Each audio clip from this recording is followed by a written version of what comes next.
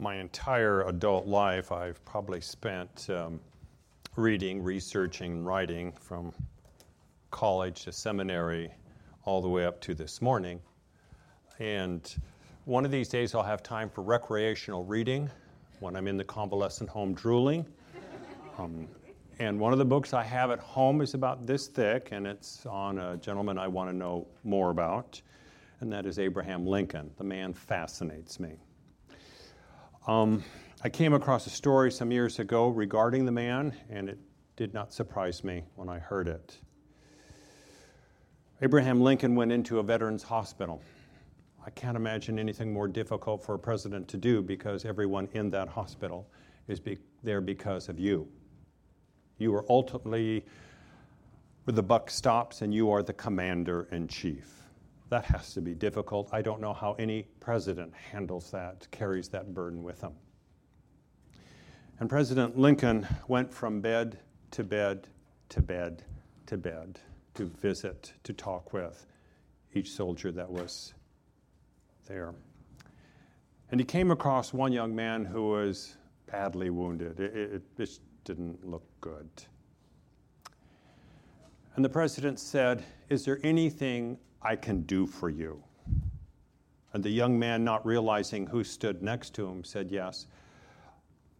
I want to write a letter to my mom, but I'm unable to write it physically. Would you write it for me? I'll tell you what to say, and you just jot it down." And the president said, "Certainly." And the president's entourage started to move forward to do that, and he waved him back. And he picked up that paper and that little stub of a pencil in that massive hand of his that was so used to chopping down trees. And he took every word down that young man said.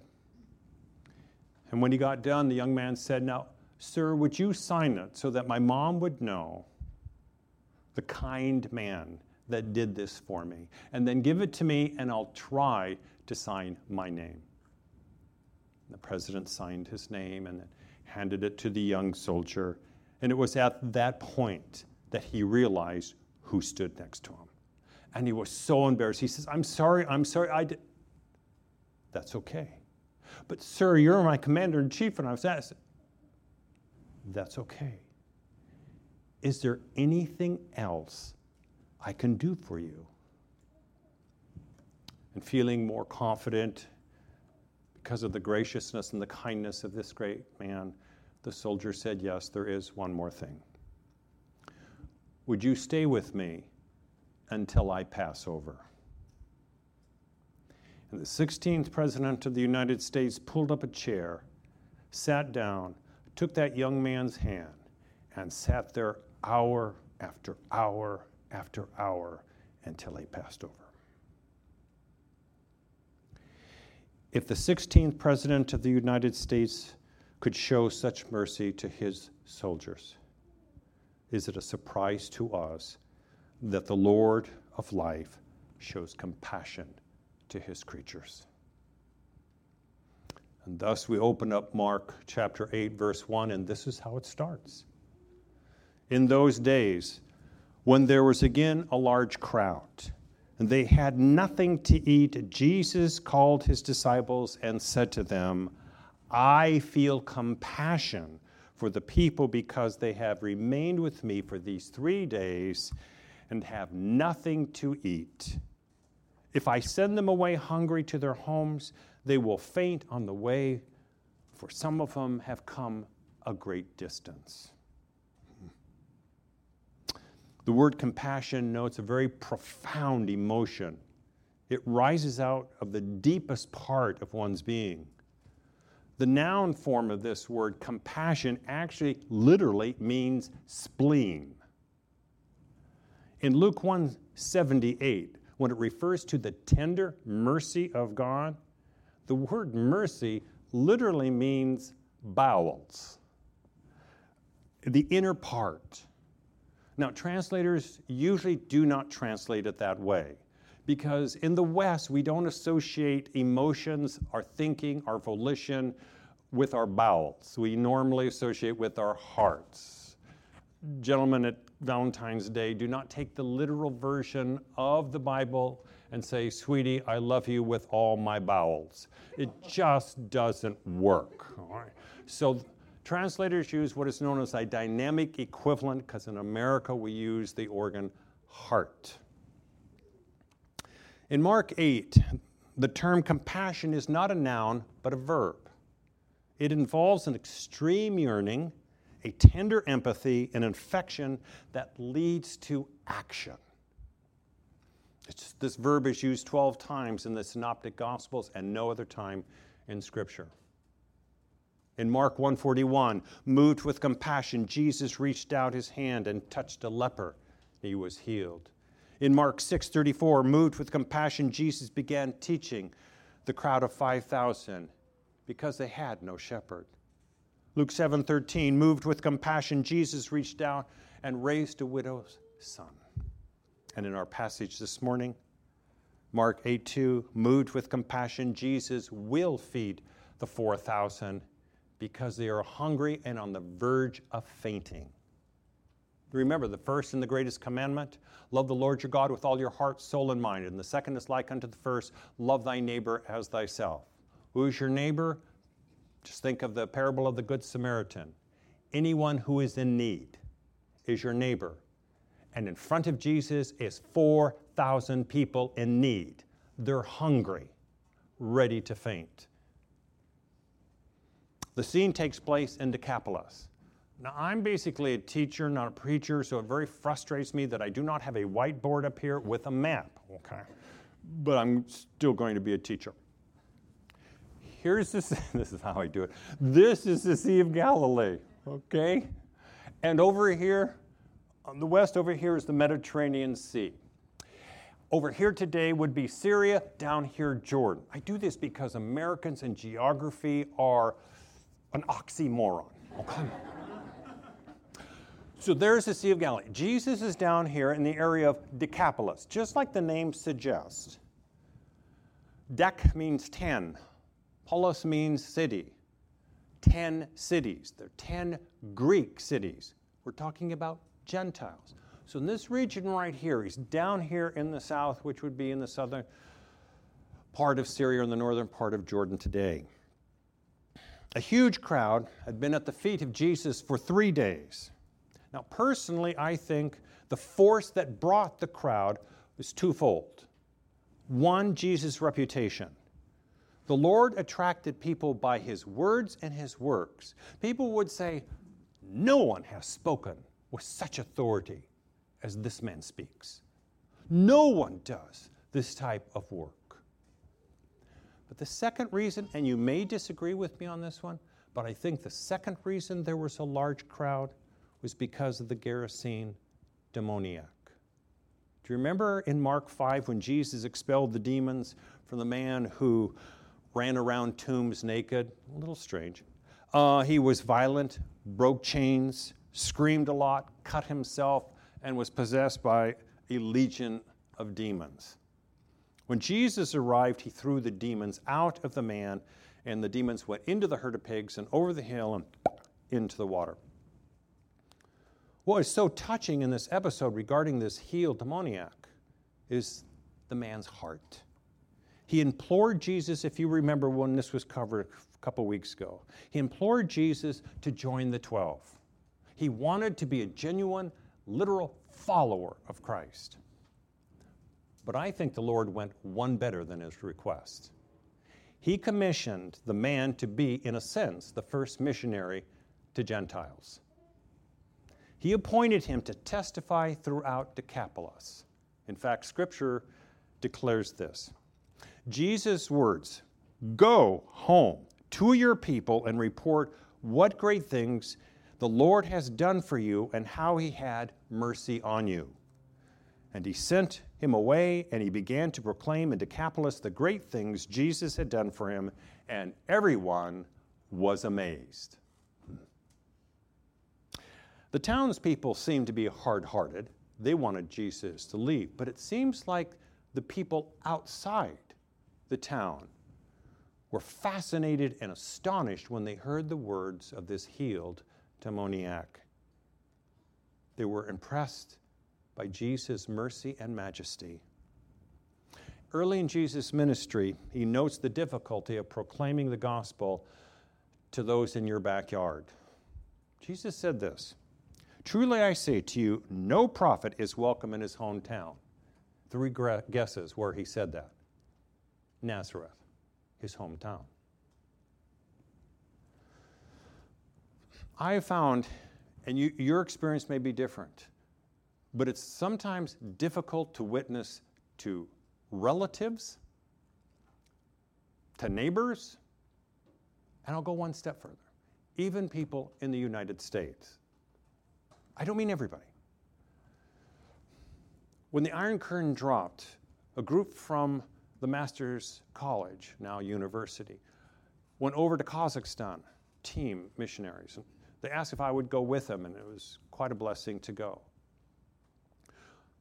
I'm not an evangelist, but we're able to stand out in parks and share Jesus Christ. People would respectfully stay there the entire message standing. And then when the message was done, come up and ask questions. And when I spoke, I was always translated into Russian because, I barely know English and I don't know any other languages. Valley talk, dude. We went into prisons. Of course, you do have a captive audience there. We went into public schools, something you cannot do in the United States, and we shared Jesus Christ. And I think the greatest blessing is to walk into old communist buildings. One had a 90-foot mosaic on the outside of Lenin. And to walk inside that building and to be able to share the love of Jesus Christ, there was an openness. People came forward afterwards, not necessarily to give their life to Christ, but they wanted to know more. I was absolutely amazed. Now, whether that atmosphere still exists today, 25 years later, I don't know. 2 years ago when I was in Taiwan in my guide, and I think I mentioned this in apologetics when we're covering that, my guide says to me, I was only with him 2 days, he said, "You must return." I'm going, and why? He said, everybody here talks politics, if you're familiar with the controversy between Taiwan and mainland China. Everybody talks politics here. You talk religion. Nobody talks religion here. Please come back. It was very difficult for me to get on that plane and leave when somebody's inviting you to stay and talk about Jesus Christ. An openness that I was quite surprised. When I've gone on expedition ships, the hardest people to talk to about Christ are Americans, not the waiters that come from China, Indonesia, and the Philippines. There's a lady that sat next to me on the last trip I was on, American, and she sat down and she goes, "Hi, Mary, you're always reading and studying." And I happened to mention to her that I've discovered that people don't seem to talk very much about deeper things such as worldviews and so forth and so forth. And she folded her hands and she says, "Hey, give me evidence of Christianity." So, okay. So, I mean, it was a joy to do that, but just the body language was amazing. And then another gentleman sat down and she looked at him and she said, "Marty believes that not many people want to talk about worldviews." This gentleman turns to me and says, "My experience is only Christians are the ones that don't want to talk about deep things and worldviews." Later, he got up and left. But the waiters, oh my word, to be able to talk now, I don't have a lot of time to talk with waiters. They can't sit down and, they'd lose their job. But the greatest joy was actually to talk to a gentleman from China, a gentleman from Bali, and a gentleman from the Philippines, and to give them I carried little Bibles with me of maybe just John or Mark and Romans and so forth, or just sometimes the New Testament. That openness. That's why when the Turners, yes, heading towards Albania, yes, yes. I don't know if there's openness there, but I'm excited as they take off. So this once demoniac is now a witness for Christ, and 4,000 show up to hear the eternal words of Jesus Christ. The man who desired to be a disciple is making disciples. Oh, that's great. Though his knowledge was probably limited, his heart wasn't. And when Jesus saw this remarkable crowd was hungry and on the verge of fainting, he verbally said to the 12, I feel compassion for them. Now, what's unusual here is that normally the gospel writers will describe the attributes of Jesus. In this particular case, Jesus verbalizes his emotion. He verbalizes his gut-felt empathy catch this, so the disciples will eventually share the same compassion. This is true discipleship, where the master invests his lives into others. And it's just absolutely fascinating to me as I read through Mark to see the walking seminary. Jesus taught the 12 by word and by example, so his disciples would later make disciples by words and by example. Discipleship is not meeting with somebody once a month and going over propositional truth. It's learning the passion that discipler has for Christ. Now, Jesus wants his disciples to take seriously the problem that's right in front of them. 4,000 people hungry. He wants them to have compassion. He wants them to respond. And so he simply makes a comment. Now, I had to pull a whole section out that I was going to cover this morning because I find it interesting. I have this in front of me, the time. And so I had to pull it out because I knew I wouldn't have enough time. But one of these days I'll share with you Jesus' method of causing people to respond. It's an excellent way in terms of witnessing. So Jesus throws out to the disciples, hey, we need to feed the crowd. He just throws it out there. And they turn to Jesus. Where will anyone be able to find enough bread here in this desolate place to satisfy these people? Now, on the positive side, the disciples recognize their own inadequacy. That's the good news. On the negative side, they are slow to call upon Jesus to intervene in this crisis. If I may use a sports analogy, it's as if Jesus throws them the ball. We need to feed these. And instead of taking the ball and going down and making a basket, which means they come to Jesus and say, we know you can do it. Oh no. They take the ball and give it back to Jesus. You see, Jesus reveals a strong emotion over the present situation so the disciples respond. And at this particular case, their faith does not shine brightly. In a sense, they drop the ball. So Jesus asks, how many loaves do you have? Light goes on. Oh, heard that question before. Feeding the 5,000? Yeah, he asked that same question there. And I think they begin catching on. As Jesus fed the 5,000 with 5 loaves, Jesus is going to feed the 4,000 with 7 loaves.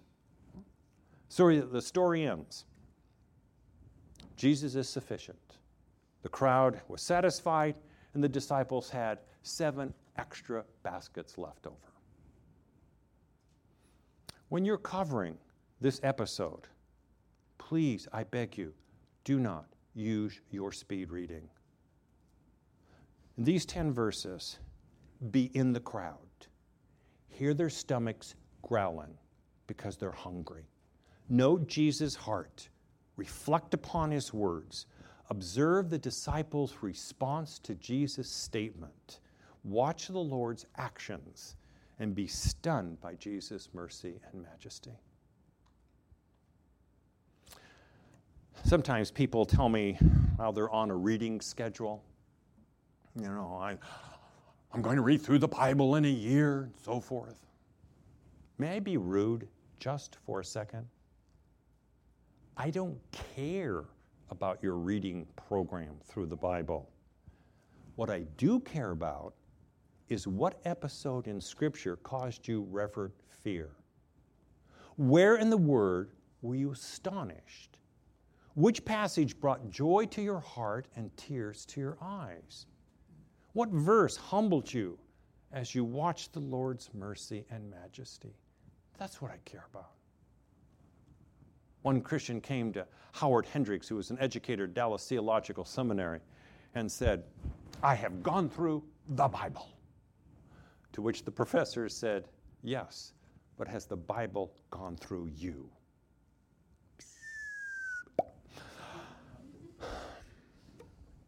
In other words, have you been transformed by pondering the beauty of Christ? One of the most common words in Mark is amazement and astonishment. Why is it that the pagan crowds were surprised, startled, and stunned as you go through Mark, but many Christians have lost that awe, that amazement when speaking about Jesus' earthly life? Why have they turned their study of the Redeemer into a lackluster pursuit, void of all emotion? Some Christians have even become jaded about the cross. I was in a church some years ago, and the pastor was concluding the service with communion. And he had passed out the bread, and after eating the bread, he began closing the service. And the elders had to whisper, psst, psst, the juice, you didn't pass out the juice. So the pastor smiles, looks up, and he goes, I forgot. I was thinking of the football game this afternoon. Oh, think about this. Do this in remembrance of me. Not do this in remembrance of the upcoming football game. How sad is that? Now, Jesus enters the boat and sails to the district of Dalmanutha on the western shores of the Sea of Galilee. The teacher comes out again. Here's the Sea of Galilee. How'd you do that? You are amazing.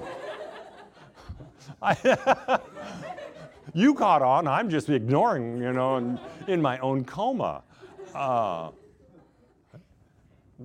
Okay, it is up there. I feel like a seventh grader. All right. You had to be careful not to step on a seventh grader and ruin your shoes. Anyway, Decapolis is down there. I'll have to still do this. Decapolis is down here. Dalmanutha is up here. So Jesus is going to go from the southern, eastern shore to the northwestern shore. He's not going to be there very long. And then they're going to go over to the northwestern shore of the Sea of Galilee. Thank you, by the way. That was amazing. Now, Decapolis and Dalmanutha is going to be quite a contrast. Jesus leaves a warm-hearted crowd of 4,000 people, and he steps ashore to find a few hard-hearted Pharisees. Let's take a peek at these few verses. Scripture records the Pharisees came out and began to argue with him, seeking from him a sign from heaven to test him. It just boggles my mind. They want another miracle? Did they want a miracle that was super duper like the Old Testament when fire came down during Elijah's time and burnt up the sacrifice, the dirt, the rocks, and everything around it? Is that what they wanted? Jesus' miracles, as you notice, are all restorative. They help the needy. To be blunt, the Pharisees' request was disingenuous. Their motive was not to understand, but to test.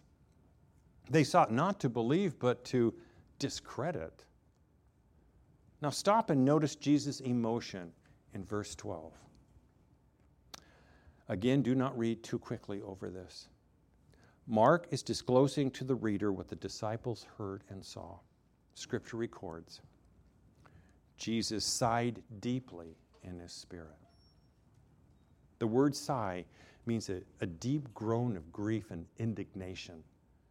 It comes from this inner part, this inner being, that the Lord expressed a very strong sentiment. He uttered pain and disapproval. Now, if I'm going to go back to this, if you're mentoring someone, if you're discipling someone, help them reflect upon Christ. Help the one that you're discipling and teaching see Jesus' rebukes, groans, tears, exhortations, anger, grace, patience, compassion, prayers, and his method of teaching. Help the one that you're discipling not only build a sound theology, but help them step back and see God's beauty. Help him be on the shore of the Sea of Galilee and be stunned at what he sees and hears. Help him be mesmerized by the words and the works of Christ. Last week I shared with you I had a chance to travel to the Arctic. The fascinating place. I was able to stand on the Arctic ice pack. We went beyond the 80th parallel. If you ever see a globe, and at the top you'll have one circle like this, and the 80th parallel, it's at the top, and in that 80th parallel is the ice pack, the Arctic ice pack, and it was fun to be able to stand on that. But to be honest, the reason I wanted to go is polar bears. I want to see polar bears. Okay. They're beautiful. And we're able to see 12 different locations in nature, and it was great. What normally this expedition ship would do is they would go out twice a day, one in the morning and then one in the afternoon. What they would do is in Zodiac, scouts would go out first before any of the passengers would ever go on land. Scouts would go out and they would comb the whole area before they ever landed, always looking for polar bears. If there's one polar bear, you do not land. Okay? And then once they landed, these men would go up on the hill with high-powered rifles, always looking for polar bear. Then we would be allowed to go ashore.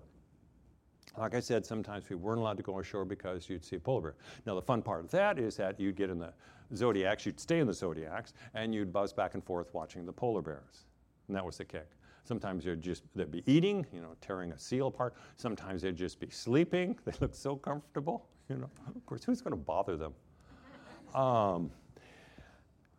And one day, it was after the second time that we were out, we were eating dinner, and over the PA system said, the bear that we saw sleeping is now up and walking along the shore. We're going out again. Now, that doesn't sound like a big thing to you, but to do this, the cranes have to take these Zodiacs from the top of the ship and drop them into the ocean. And then when you get dressed to go out in the Arctic, I had 5 layers of clothes, 2 gloves, an Arctic hat with coming down here, wrap around the neck. I had waterproof pants, mud boots all the way up to my knees. It's quite an ordeal. And they don't know once you get finally into these Zodiacs and head towards the shore if the bear just goes over the ridge and you can't see him. Fortunately, this one did not. He went over to a carcass of a decaying whale and began ripping it apart. It was absolutely fascinating. I didn't realize the paws on on the polar bears are huge. And it just scrape like this and then bring it up like this. And then I have one shot, because I have a zoom on my camera, of him going down and grabbing the meat and then bringing it up, and I have a picture of it, just meat hanging down there. We were all mesmerized. Nobody's going, are we done? Oh, no. You just 45 minutes, like this. Of course, we're at a safe distance, so and so forth. We're in that boat. Now, the reason I mention this is the same intensity we should have when we watch Christ in the narratives. Think about it. The polar bear along the shore of the Arctic was fashioned by the one who was on the shore on the Sea of Galilee. We need to approach Christ with that type of thought. During the 3-year seminary training, the 12 heard propositional truth, but they also experienced the heart of the Son of Man. Yes, the disciples heard firsthand the magnificent Sermon on the Mount, but they also saw Jesus' emotions. His emotions in the astonishment of the faith of the centurion, They saw Jesus' emotions and his gut-wrenching empathy for a widow's condition. They saw his emotions and his deep mercy towards the crowd who was hungry. And now they see his emotions and his exasperation over the Pharisees' hard heart. So Jesus groans in his spirit. By the way, later in Jerusalem, he weeps over them. Consequently, the Lord refuses to give the religious leaders another sign. You see, each time that they hear his word and turn, solidifies their cold hearts. Each time they see a work of Christ, the messianic signs, and reject it, they simply seal their destinies. So Jesus does not even continue to harden their heart. He simply leaves. And he vocalizes his sorrow. Why does this generation seek a sign? This generation not only refers to their hardened heart, but I think it refers to anyone during that time that had the same attitude as the Pharisees, their self-righteousness. This short episode of 3 verses ends in judgment. Watch what it says. Leaving them, he again embarked and went away to the other side. Leaving them. He came to the 4,000 and fed them and taught them. He left the Pharisees. When I read that, I thought of Romans 1. 3 times, Paul writes, God gave them over to their lusts. God gave them over to their degrading passion. God gave them over to their depraved minds. When a person wants God to leave them alone, eventually God will answer their prayer. Ultimately, hell is that answer. Paul defines hell this way in 2 Thessalonians 1:9. Hell is eternal destruction away from the presence of the Lord and the glory of his power. This is why the Lord sighs. Because of the Pharisees' blindness, because of their visual impairment, is both dangerous and damning. Sadly, Jesus and the 12 climb back into the boat and travel to the northeastern side of the Sea of Galilee. As they're sailing, Jesus provides 2 cautions. Watch out and beware. When Jesus says something like that, everybody should be paying attention.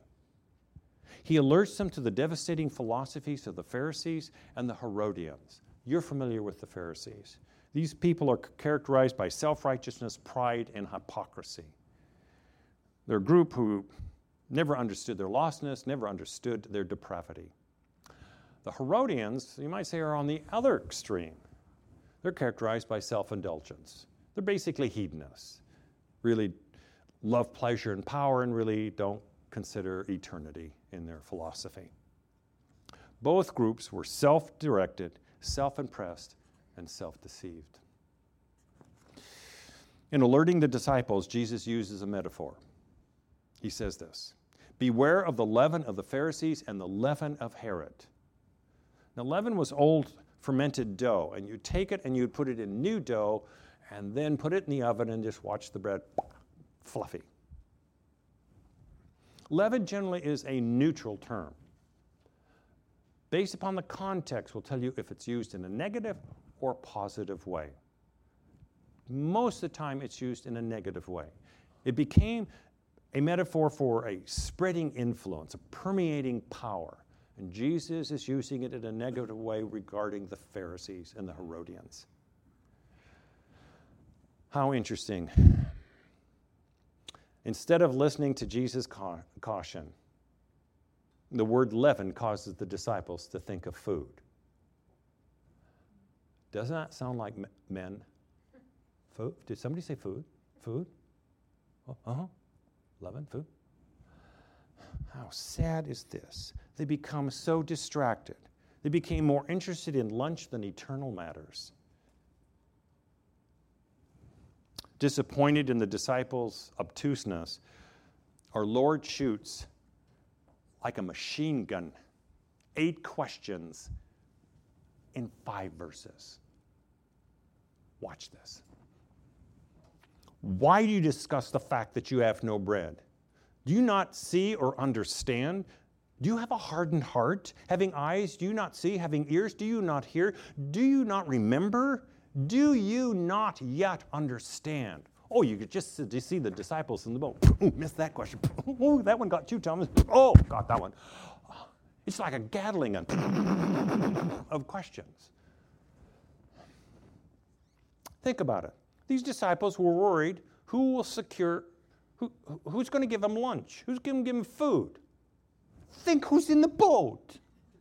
The one who fed the 5,000, the one who fed the 4,000. They're going, I don't know. We forgot the baskets. We left the baskets back there. What are we going to eat? I don't know. What are you hungry for? And Jesus is warning them. He's teaching them, and they're off on food, like this. So Jesus asks two simple questions. Now, in education, this is called low-level thinking, okay? He has to bring it down to their low-level thinking. It's called direct recall. Okay. Teachers sometimes will use direct recall, but hopefully you go beyond this to analysis, synthesis, and so forth, contrast. But this is direct recall, so he brings it down to their level. And he says, do you remember how many baskets were left over after I fed the 5,000? You could just picture Peter, 12, like this. Andrew, you know you should raise your hand. Do you remember how many baskets were left over when I fed the 4,000? You answered the last question. 7. I got that one right. The problem was not that the disciples couldn't remember the details of the miracles. The problem was their spiritual dullness. They did not, this is what you want to capture, they did not contemplate who created the bread. They had encyclopedic knowledge of the events, but it didn't touch their hearts, it didn't cause awe in their souls, and it didn't bring comfort to their spirits. These miracles were just Nito Kino events. So the disciples moved on. What's for lunch? They failed to ponder the implication of the miracles. Put otherwise, they did not take time to reflect upon what they saw. They simply walked away knowing the facts of the miracle and missed the miracle worker. My fear is that Christians today read about Christ and don't grow closer to him because they don't read slowly and they do not ponder deeply Jesus in each episode. Tragically, the disciples were crossing the Sea of Galilee and they neglected the fact that the one in the boat was the great baker, the gracious provider, the creator of the universe. So the Lord asks them, do you not yet understand such disappointment? As I sat in the boat with the disciples and it got crowded, move over, Peter. Hi, Andrew. Who are you?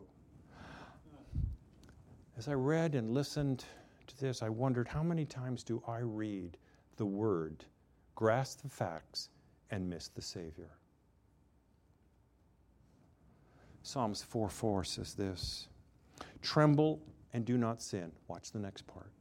Meditate in your heart upon your bed and be still. Meditate. Psalms 46:8. Come, behold the works of the Lord. Verse 10. Be still and know I am God. Just be quiet, listen, contemplate, reflect about who I am. A young man that I had at this school, Leon, was an international student from Hong Kong. Great young man. He loved the Lord, went on a missions trip to Dominican Republic with the school and all. And he graduated from here and returned back to Hong Kong. This was several years ago. Well, just a few months ago, I got an email from him saying that he was coming to Los Angeles to revisit his friends here that he had made at Heritage. And could he hang out with me for a day? It blesses my heart. Why do you want to hang out with, a guy that's almost dead? But it's a blessing, And it was fun being with him for that day. Then with his friends, he went up to Yosemite, and he sent me a postcard from there. I didn't know people still send postcards, but he did. And on the outside, it was Half Dome. Let me read what he said. This place is mesmerizing with its display of God's creation. I cried watching the sunset at Glacier Point when His might is clearly shown, and there's nothing I can do but to be still and in awe.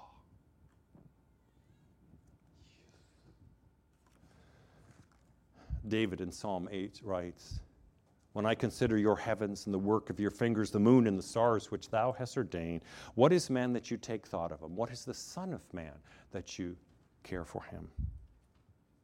David concludes the psalm, O Lord, our Lord, how majestic is your name in all the earth. Interestingly, Leon from Hong Kong and David from Israel both watched the handiwork of God and are in awe as they just remain still and observe and take it in. I'm excited when Christians have a genuine desire to see application in a passage in the Holy Scripture.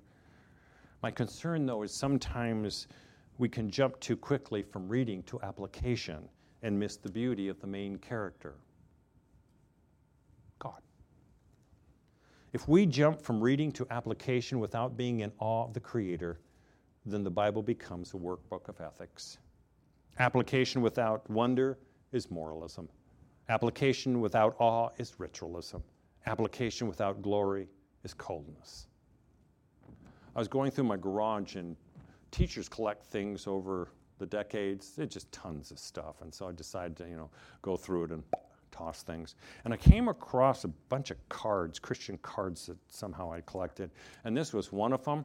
And at the top of it says, my daily moral inventory liabilities. Well, that's an uplifting thing. Watch for, and it gives a whole list of sins. Watch for anger and self-pity and self-justification, impatience, hate, resentment, and so forth. There's something troubling, though, about this card to me. It seems like it reduces Christianity down to a bunch of qualities rather than focusing on Christ. The last day I was jotting down some notes for this passage this morning. I got an email from a couple who were going through a difficult time, and they're forced to wait upon God. But in the email, they said they had read through the life of Joseph in the Old Testament, and they said they were reminded of God's sovereignty and what that meant to them.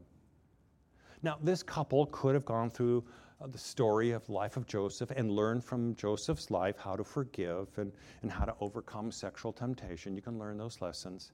But they learned a greater lesson from God's life, the blessing of His providence, that He, in the midst of hardship, cares for them. So they were comforted by seeing God's splendor and providence in that story. The Lord said to the church of Ephesus in Revelation, you have great deeds. You work hard. You persevere. You eliminate false teachers. You're discerning. You endure for my sake.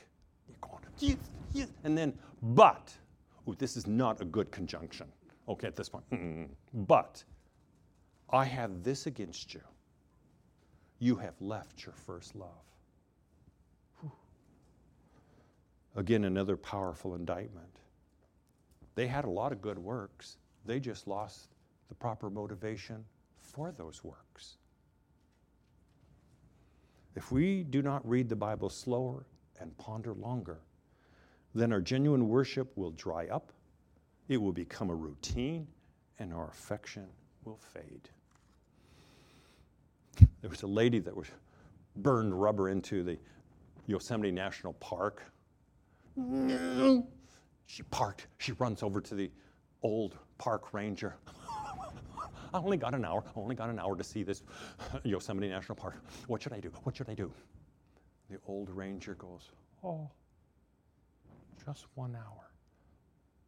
If I were you, I would just go over to that park bench, sit down, lower my head, and cry. We cannot be like this lady at Yosemite. We do not want to rush through the Bible for the sake of knowing Scripture and for the sake of applying Scripture. Rather, we want to ponder Scripture so our wonderment for God just soars. The application will come. No wonder why Jesus looked at his disciples and said, "Do you not yet understand?" Jesus was grieved over their spiritual blindness, yet he continues to teach them.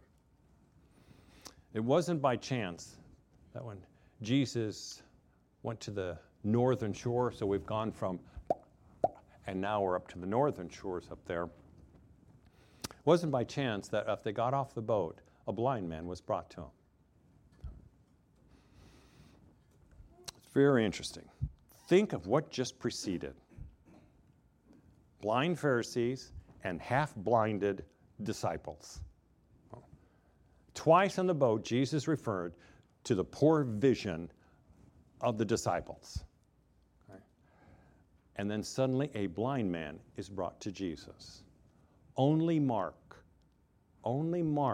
is the only author that lists this particular miracle in his gospel. It's unique.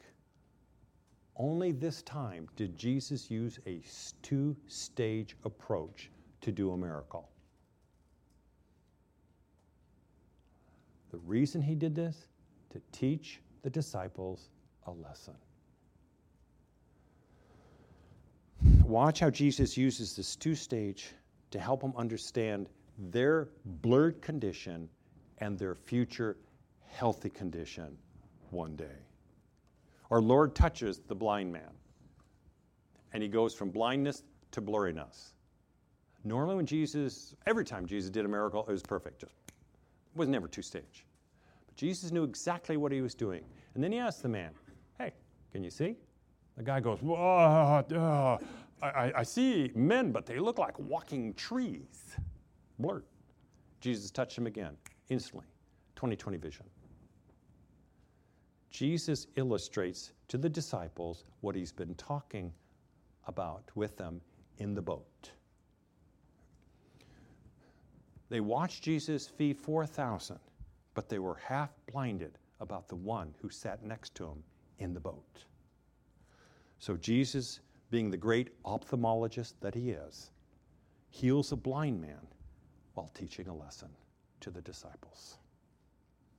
Eventually, their eyes will be fully opened, and the disciples will clearly see as they watch the Lord, listen to his words, ponder his deeds and teaching, worship him in awe, and obey in wonderment.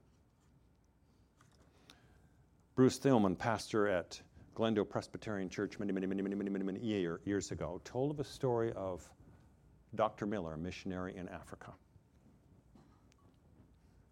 One evening, Dr. Miller went outside to the outhouse. There was no lights, no electricity. He went out, you might say blinded, to the outhouse, sat down. And while he was seated, he felt something coming up his leg. Exactly. And it was big. Pitch black. And he's seated there. Instead of panicking, Dr. Miller did what he had always done every day. He began pondering the glory of Christ. Oh, yes, that snake that was coming up his leg and, yes, going across his lap was obviously on the periphery of his consciousness. Duh. But he began contemplating the magnificence of Christ, his works. In a sense, he did what the disciples should have been doing. In a sense, he followed Jesus and watched him declare to the 12 his compassion for the needy crowd. In a sense, Dr. Miller stood next to Jesus and watched him pull the bread from the 7 loaves and do that miracle. In a sense, he sat next to Jesus on the boat, listening to his give the warning to his disciples. And indeed, he walked with Jesus and watched him heal a blind man. When that snake got off of his lap and off of his body, he just jumped out of the outhouse door, boom, like this, ran into the house, got a flashlight, came back, opened the door, and in the corner was a 9-foot black mamba. One of the most aggressive, dangerous snakes in the world. One missionary told me he had been in Africa for some time. 20 people had been bitten by black mambas and 20 people died. Yet, in the midst of a terrifying situation, Dr. Miller simply bathed his mind with the beauty and glory of Christ. Let's pray.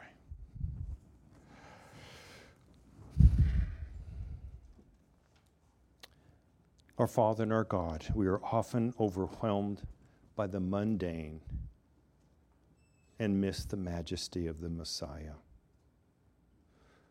Father, as we deliberate upon the compassion of Jesus that moved him to action, the feeding of the 4,000, our souls rejoice and our hearts cry out, hallelujah, what a Savior. In thy name we pray. Amen.